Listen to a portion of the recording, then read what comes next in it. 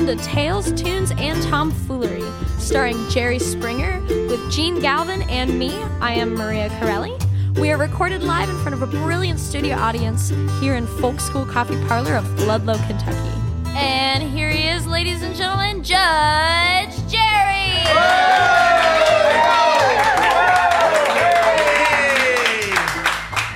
Now we're down to four people, and it's still sounding like even louder. Hey, what, Gene? Nobody here. I'm going to be serious here for a minute. Well, that's not going to work. That's not. No one here smokes marijuana. Nobody. Let's just get that established first. Well, that. I'm not getting a buy-in from everybody. However, here's why I brought it up. I'm the only one who doesn't. Oh, well. And no one believes that. Here's why I bring it up. Check this out, Maria. In the state of Washington, there is a cellar that's legal in Washington. It's commercialized. You get people who have stores. Yeah. And a guy who is, I guess it's not my wheelhouse, but maybe he's both a grower and a seller. But he is selling a weed, very popular, it's his highest selling one, called Cherry Springer. Cherry Springer? Cherry marijuana? Springer marijuana. Oh, man. Out of the state of Washington. You can look it up. Whoa, I should get something. You're thinking you should get something. Jerry. Well, at least high. Yeah. No, this is... So really, this isn't a joke. What I hear. Yeah. You've made it. You've made it. I made it. Boy, you know that's the truth. When they're doing a weed after you, you've made it. Yeah. Hey, Maria, it's not like you go into a dive burger place and they got the Jerry Springer Wednesday burger. No, it's they got Cherry Springer in the state of Washington, and it's weed. Well, actually, this is true. Once in a while, I host The Price is Right, the live show of it around the country. And we had, a couple of weeks ago, I was doing it in Atlantic City, and one of the items was weed killer, for the garden. And I said, okay, and they have to, and then they're given a price, and you have to guess high or low. Yes. And I don't know what I was thinking, but I didn't call it weed killer. I said, here's some killer weed, high or low. Yeah. And everyone started throwing, and it was an honest mistake. Good. I wasn't trying to be funny. And then I said, well, if it's killer weed, it's got to be higher. And it was. Yeah. Hey, now, see, sounds to me like it was all set up. But anyway. Yeah, of course it was. Of course it was. That's why you're paid millions of dollars to travel around the country to do that. And I'm EP. Hey, but. Yes. So I've been talking about this project. Yeah, that it made me think of you, Jerry, because I'm doing this project June 1st through 9th. Where a team of us are going to travel down the Ohio River from Portsmouth, Ohio to Louisville, Kentucky, about 250 miles. Some of them out on the river in Voyager canoes, 10-person, like old Native American canoes. Wow. And then another team of us on cycles, or riders, bicyclists. And we're going to digitally map the Ohio River as a recreational trail. So you could, in the future, pick up your phone, go to this app, and find out where all the things are that you will need. Places to sleep, camp, eat, sights to see, beers to drink at microbreweries, etc. And cyclists will be noting all those things on the roadways that run close to the riverbanks, and there always are roads on both sides of the river. And then other people will be canoeing it. So the cyclists, and this show is Are you going to be a canoeist or a cyclist? I'm riding. You're riding. I'm leading the bike team. Yeah. So we're having a meeting tomorrow night, and those who are listening live, it's now still the time to jump in with us. We got a nice little team, but we can take more. So if you go to Little Miami Brewery in a little town called Milford, just as you cross over the bridge, and 7:30 we're going to meet. And so come join us, and I'll give out the logistics. The first week in June? First week of June. This is true. It's not a joke. On June 3rd, my electric bike gets delivered. Seriously. I bought an electric bike. No, that is great. Are you going to go? Well, why don't you... No, it's at Florida. Put it on your private... No, I'll turn the motor on and let it go. Why do I have to go? All you have to do is sit. Yeah, just simply put it on your private plane and fly up here and... yeah, well... Say what? the private plane, shall it rest in peace. Oh my gosh. It's gone. It's not in the Wednesday. junkyard either. No, Sold. Wednesday. It's been good. sold. Yeah, Wednesday. good for you. Congratulations on that. But it would. What? What? Well, you were trying to sell it. Congratulations. Oh, it's horrible. I was on a plane today. You know? Yeah. Like Well, they regular got- folk. Thing. Well, the people are so rude. They saw that I was getting on the plane. Get the next plane. Oh, really? Yeah. I'm already on this They plane. just- Get your own plane. Yeah, I got get on your the own plane because it's also, Mr. Springer, you can go on first. You know, I go on with the people who are limping. And then so I get on the plane, and then all these other people come on. The nerve. And it was very clear that I was on there first. Imagine that. Hey, what? I was thinking, since we're going to go down the river, Yes. 250 miles, you're a boatman, correct? You're a boat, what we call a boatman. Is that what they call them? Well, I don't know. I mean, you're a professional. You have a boat. I have a boat. You pilot the boat. I have a boat.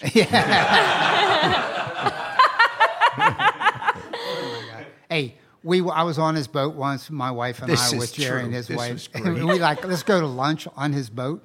And he's pilot. I don't know anything about boats. And I swear to God, it took like 40 minutes to dock the boat with all these people in this restaurant, open air thing out on a pier watching. Watching me try to. Oh, and they're cheering me God. on. Boom!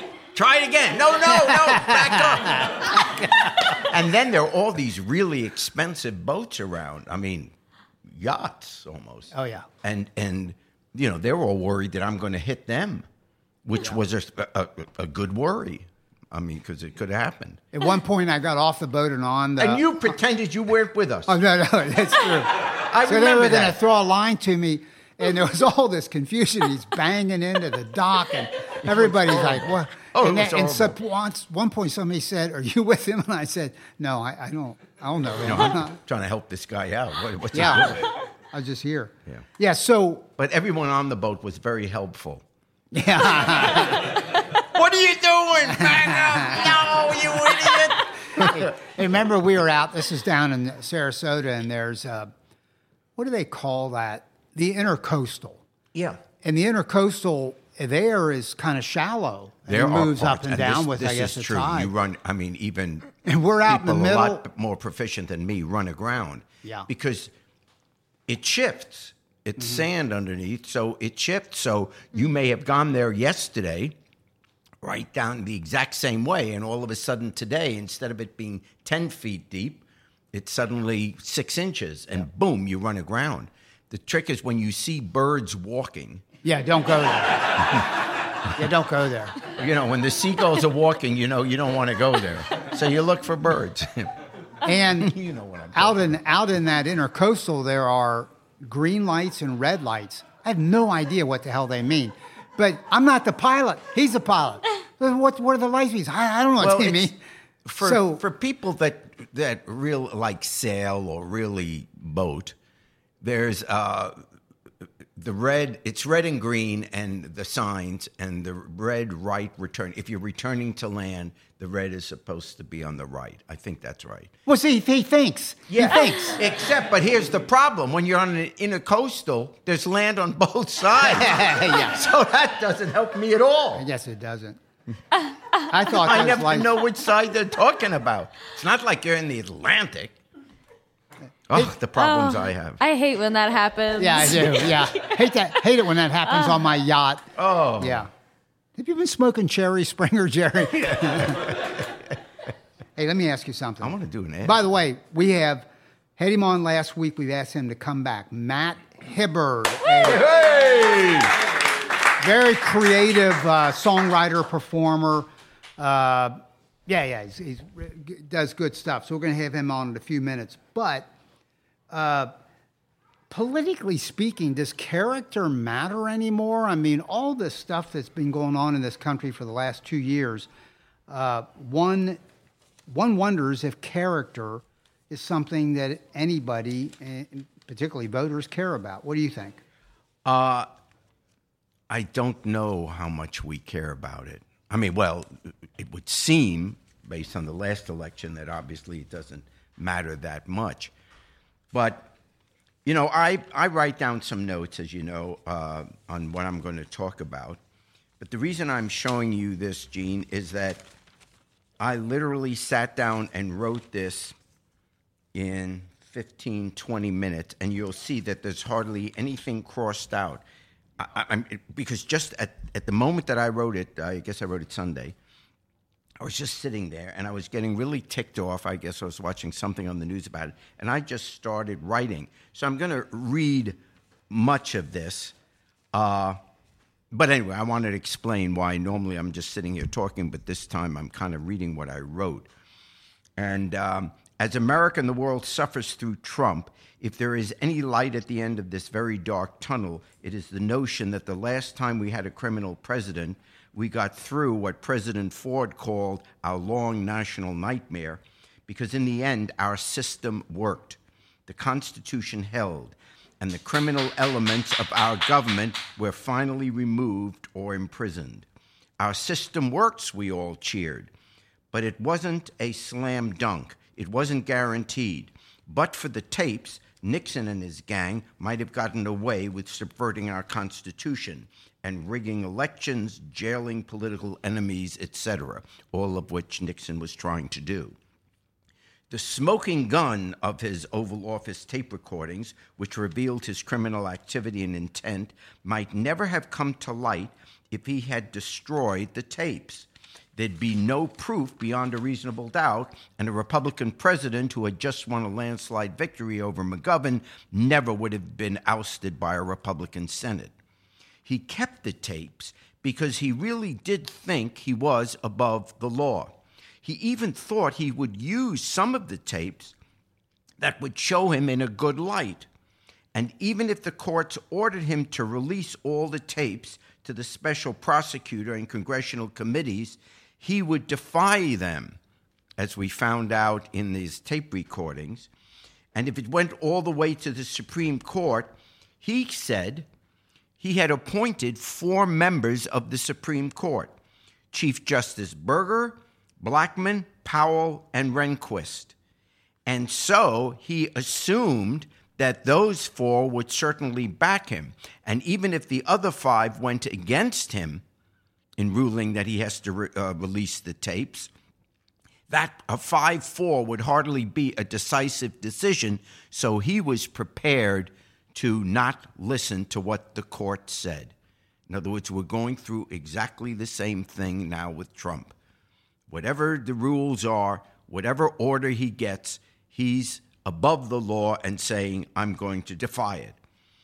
And so this is why he thought he didn't have to get rid of the tapes, because he thought in the end he would win.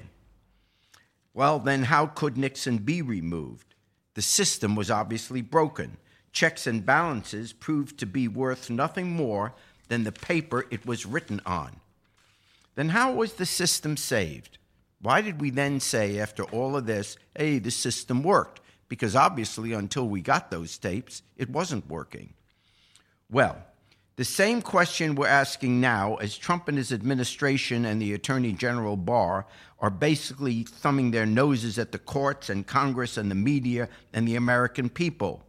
How will the system save us this time? That's the question. Back then in 1974, the system was saved by character, which goes to the question you raised, does character matter anymore? Let me explain. Our entire system, economic, political, and cultural, is based on self-interest and competition. That's capitalism. We believe that people will always pursue their self-interest, so everyone will try their best, work harder, produce more, because that is the way that they'll earn more money, advancement, power. People will vote their interests. So what we wind up with is a productive, satisfied society. That is the notion, and more often than not, that is what has been America's history. People are really working and competing to produce for the whole country. The pursuit of happiness suggests if we all do that, the overall result for the society will be happiness. The problem with that theory is that if self-interest in economics and politics is always the prime motivating factor, then an unavoidable consequence of that drive is greed in economics and power and re-election in politics. The temptation that inevitably accompanies self-interest is bending the rules, a little bit of dishonesty, and sometimes outright cheating. What protects us against this temptation, this corruption, what is it? It is not a piece of paper, because the institutions created to provide our checks and balances and adherence to our laws are only as good and effective as the people in those positions. And that's where character comes in. The moral and ethical compass of those who occupy these offices and institutions, be it the courts or the presidency or the Congress, is the only factor that give these institutions strength. So America was saved from Nixon because the Republican Senate and the Republicans on the Supreme Court, with their unanimous decision, by the way, were willing to put country above party. Their character is what ultimately saved us. And demand that for the good of America, Nixon must resign. That's what they all finally decided to do. Their character saved us. Can the same be said of the character of those Republicans today? The Republican Senate and the Republican Supreme Court.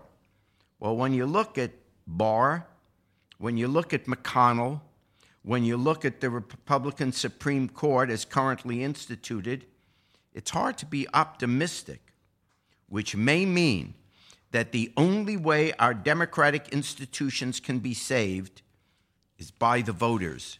So there you have it. It's up to us. In 2020, the question is, do we care enough about our democracy and America to put country before party? You see, character does matter. It's our character that's on the ballot. Good job, bro.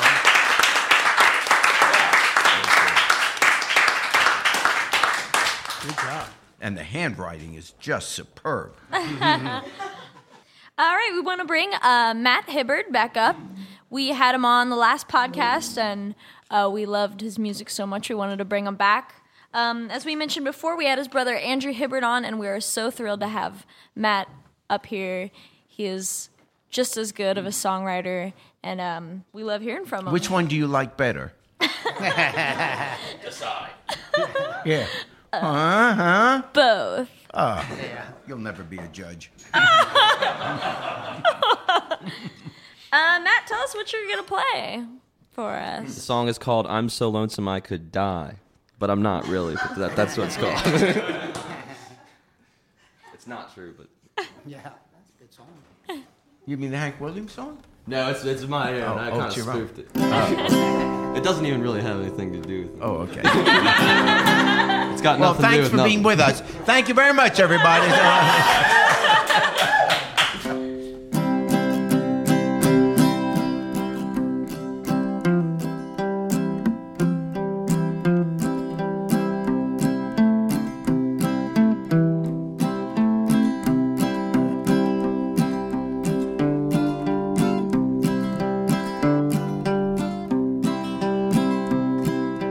Doornail's got nothing on this town except everybody's is bolted down. So I ride around free. Ain't no one to let down but me.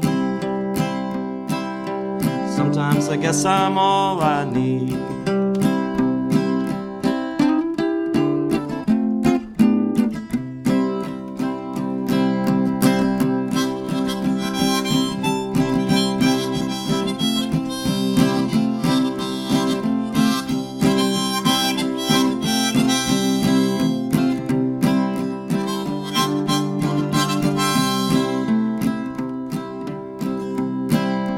Where do all the people go when grassy green is white with snow? When rain is hard and the rough winds blow. I never see him, so I don't know. Sometimes I never felt so alone.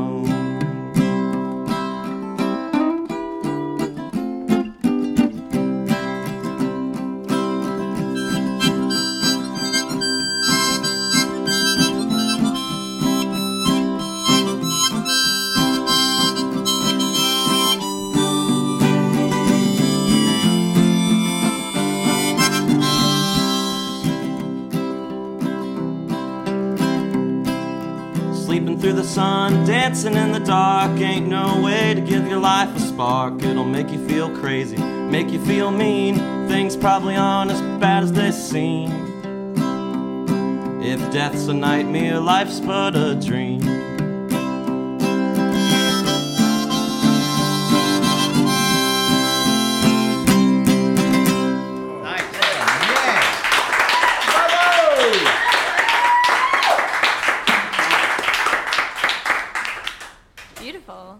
Good stuff. Matt, I think we asked last time where we could hear your stuff, but let us know where we could access your music online. It's just the name Matt Hibbard on Bandcamp and SoundCloud, and on Facebook it's Matt Hibbard Music. I'm gonna try to get on Spotify and all that, but not yet. Now, do you? I think I was on your Facebook page and I saw something that it said about recording an album. Do you have an album in the works? Or yeah, it's been going for a little while. The guy that records me, Zach Gabbard, he records my brother too, but he's pretty busy a lot, and I'm doing like the whole tape recording thing. So nice. It's taking a little while, but in the next year or so, I guess it might be done. Great. Well, we'll be on the lookout for that. Yeah, it would be good. Will you take us out with Down by the Riverside and let Jerry take a verse too? Yeah. I'm waiting for someone to say no. I know, I am too. Where do we go then? Is now the day? Yeah. Okay.